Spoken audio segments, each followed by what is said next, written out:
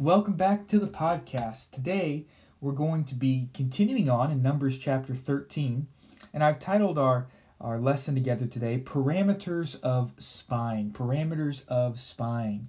For those who would like to support the program, you can do so by becoming a patron on Patreon or by donating a book on the reading list.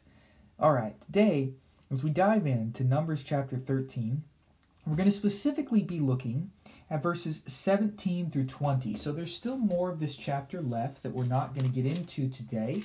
But here on Friday, we're going to look at just the parameters of the spying. As these 12 spies were sent out, what are they supposed to be looking for? So let's read these few verses. Then Moses sent them out to spy out the land of Canaan, and said to them, Go up this way into the south, and go up to the mountains, and see what the land is like, whether the people who dwell in it are strong or weak, few or many, whether the land they dwell in is good or bad, whether the cities they inhabit are like camps or strongholds, whether the land is rich or poor, whether there are forests there or not. Be of good courage and bring some of the fruit of the land. Now the time was the season of the first ripe grapes. I want to make one note about verse 17, which talks about going to the south, going up into the mountains. That's in the New King James. In the ESV, it renders it this way. It says, go up into the Negeb and go up into the hill country. And I think that term hill country may be a little more informative for us. I don't know about you, but when I think of mountains here in the United States, I think of some pretty tall rock faces, with snow on the top or whatever. In Canaan, mountains was probably more like what we may consider hills. It was a little different. So just want to make that note that the ESV translated a little bit differently there. As we look at this passage using our SOAP acronym, like a bar of soap, S-O-A-P, S, we look at the scripture, which we've just read, and then we move into observation, observing what the passage says, application, where we apply as the Holy Spirit is convicting us, and then prayer, praying what we see in the passage for the Lord to do that work in us. Today I'm going to do a little differently. I'm going to actually note an observation, and then I'm going to note an application at the same time. Okay, so basically two sides of one coin. I'm going to jump back and forth between the two. And I'm going to make these applications, because your applications could be much different than mine. Application is the area in which we can have a lot more diversity.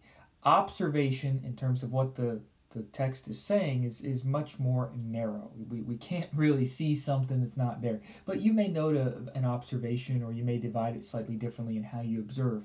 So the applications, though, this is the point I was meaning to make before I got on a little rambling preacher mode there, is I'm going to be making the applications from a biblical, theological, and pastoral perspective. So biblical, I think you'll see what I mean. Theological, also the development of theology, of revelation within Scripture. I think you're going to see that as I make some of these points. And also a pastoral perspective, exhorting us to apply these to our lives in a biblically faithful manner. So the first thing that we see in these few verses today is we see that the people, these 12 men, are sent out, the spies, with a commission. Okay, they're being given specific orders, and I think a clear takeaway for us is that they are not doing this of their own choice. We saw last time together, up in the beginning of this passage, it's the Lord who has made this command. The Lord has given the commission. Moses, being the senior leader, is passing that on and directing the people, but it ultimately is the Lord's direction. It's not just Moses's idea out of his brain or that he pulled out of somewhere. It's the Lord's direction. And I think that's important for us to remember, is that we are called to serve the Lord. We are called to make disciples, to share the gospel, evangelism, to serve the Lord. And we're not called to do all that according to our choices, according to how we want to. We're called to serve and do what has been appointed to us by God. Okay? You may not be the greatest teacher. You may not have the spiritual gift of teaching. Doesn't mean that you're exempted from teaching your children or your grandchildren the Word of God and pointing them to Christ. It does not mean that you somehow get a free pass just because you're not gifted in teaching. Doesn't mean you get a free pass on making disciples for Jesus. You may be more introverted like me and struggle with some of the small talk and that type of thing, but that doesn't mean that we get free passes on evangelism. It's part of the Great Commission. And so I think it's significant, although it's somewhat of a minor point, that these 12 men were chosen. They were leaders among their respective tribes, but they were chosen and appointed to this task by God ultimately, not of their own choice. It's not like, we don't see anything here where they're each raising their hand and saying, hey, I want to do that. No, these men were selected, they were appointed to this task. The second thing I think we see in this passage, the second observation, is the specifics. The where of where to go was in the parameters of their spying. They're told to go up to the south or the Negeb, depending on, they certainly understand what Negeb means. We don't culturally probably understand as well. Maybe some listening today understand these terms and areas better. Like if I talk about the Midwest here in the United States, people know what that means. If you're here in the Midwest, I know exactly what that means. But if you are on the other side of the world and have not seen the geography and stuff, you may not really know what that means without looking at a map or something. So they understood what area this was, and there are specific parameters of where in the hill country, how they're supposed to enter, and then what they're supposed to look for, we'll get into. But the specifics of the where for their commission reminded me directly of the commission that is given in the New Testament. And this occurs in Acts chapter 1 when I'm specifically mentioning, but when Jesus is getting ready to ascend into heaven, he tells the disciples, he tells those gathered there for his ascension into heaven to go to Judea and wait for the Holy Spirit to be given, and then that they will be his witnesses in Jerusalem. It's where it began on the day of Pentecost. And then they'll also be his witnesses in Judea and Samaria and the ends of the earth. And so there are even specifics there in kind of these greater rings of area, these different geographic areas. One person's even noted it, and I don't have the quote in front of me, but they've talked about how you're going to share your faith where you're at in your Jerusalem. You're going to go to where they don't like you in Judea. The Jewish people did not necessarily like the followers of Jesus. And then you're going to go where you don't like them, Samaria, the ethnically impure in the Jewish people's eyes. And even these Messianic Jews, so to speak, who believed in Jesus as the Messiah and were becoming Christians, they didn't necessarily want to go to Samaria. But they're going to go to Samaria, and they're going to go ultimately as well to the ends of the earth. And so there's these specifics even kind of mentioned there in the Great Commission in terms of location, which I think is helpful for us to remember. We can directly relate to that, and how I kind of shared how one preacher has broken down those three areas. Jerusalem, Judea, and Samaria, I think helps us understand too. Oh, that applies to my life. I'm called to go places I may not want to. I'm called to go places that they may not want me to go, may not like me, and I'm called to also begin right where I'm at, right in my family, right in my relational networks, and who I know. The next thing that I think we see, and I know I'm putting this in my own words, but we essentially see Moses tell the spies to take notes. Take note. Here's what you're to look for. Note the land. Note the strength of the people. Are they strong or are they weak? Note the number of people. Are there lots? Are there thousands of people or are there hundreds? Note the cities. Are they fortified or are they just kind of, a little village? No defenses or anything. Is this going to be easy to conquer or not? These are military specifics they need to know. Note the fertility of the land. And also bring samples. Bring samples. And the last note that I'll make is it makes the notation at the end of verse 20. Let's see here. Now the time was the season of the first ripe grapes. Now today is Friday, and I'm going to stop there in chapter 13 for a reason. But just bear this in mind. There's a reason why I believe the text notes that. This is the season for the first ripe grapes. They're supposed to bring back samples. Some of you may already know the story, and in your heads, you're already answering, or maybe you're driving in the car listening to the podcast, and you're kind of saying out loud, I know what. Yeah, I know you may know what that reason is why that note is there. But I'm just going to leave you on a cliffhanger. Enjoy Friday, and then we'll come back together, Lord willing, on Monday, and we'll dive into that. But today, I think that we've seen these things. I think we see that they're sent out with a commission. I think we see some ways that that's a reminder for us that we're not sent out by our own choice, but we're appointed by the Lord to serve and do what He has called us to. We see the specifics of where they were to go and how they were to go. And we even see that in the book of Acts, especially Acts chapter 1. We get a lot of detail which applies to us down to this current day as Christians. We also see the taking note, and I think that that is something that we do in our lives.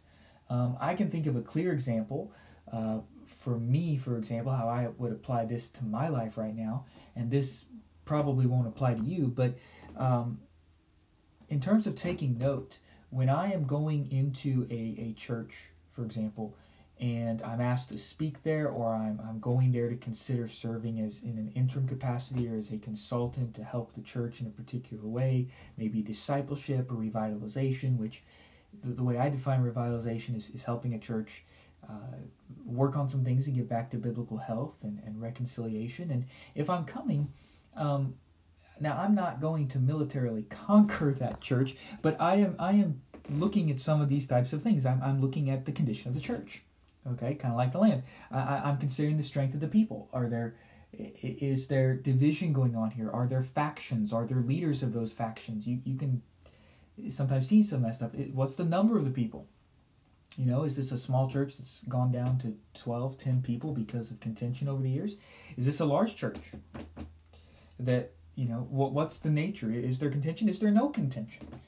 Is it just a small group of people that love the Lord, but, maybe needs some help in some certain areas or some practical tools or something? Have they just kind of wandered away from the mission and gotten comfortable and content in just having church service rather than being on the commission of reaching and making disciples? There's a number of factors. I'm looking at, is the city fortified? Are there wise practices? Are they, doing these different things? Looking at the fertility of the land. I can also tell some things. Is this congregation ready to be making disciples? Are they structured in such a way that they're ready to have people come in and be discipled? Probably not, if they're asking me to come and to help them in this way. Then they're probably not ready for that yet. So what can we do to get the soil, so to speak, the land fertile? How can we help there to be a simple plan in place to be able to reach people and disciple them in the faith, encourage them in their growth and walk with the Lord, and are those there continuing to grow in Christ? Because we're all called to be lifelong disciples, lifelong growing. So see the fertility of the land, and then what? Bring samples. If the Lord is doing something in this church and He's at work, where can maybe I ask somebody to share a testimony? Where can I see a story of what God is at work and share that maybe in part of the message? Or if I'm going to be working with that church for a longer period of time, how can I be sharing those encouraging stories? So I know I'm very much spiritualizing that application, but that's kind of how I would see this for myself. And maybe you see some of that in your own life or your own parenting. And by no means is that an interpretation of the passage, but it is an application to your life, and allow the Lord to guide you to apply to your life what you're studying and learning in Scripture. Let's close today, however, out on this Friday with prayer and continue to serve the Lord. And I pray that you have a local church family that you can gather with and worship with before we meet again. Father, I thank you once again for the opportunity to study your word. Father, I thank you for the privilege of doing these little podcasts and these studies. Father, it helps me as well. I enjoy doing them. It helps me get in the word. And Father, it's a privilege to come alongside and encourage others as well to get in your word.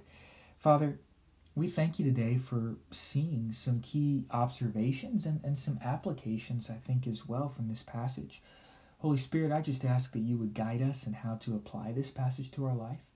Father, help us to continue to grow in our understanding of how to study Scripture, how to interpret Scripture, and how to apply Scripture.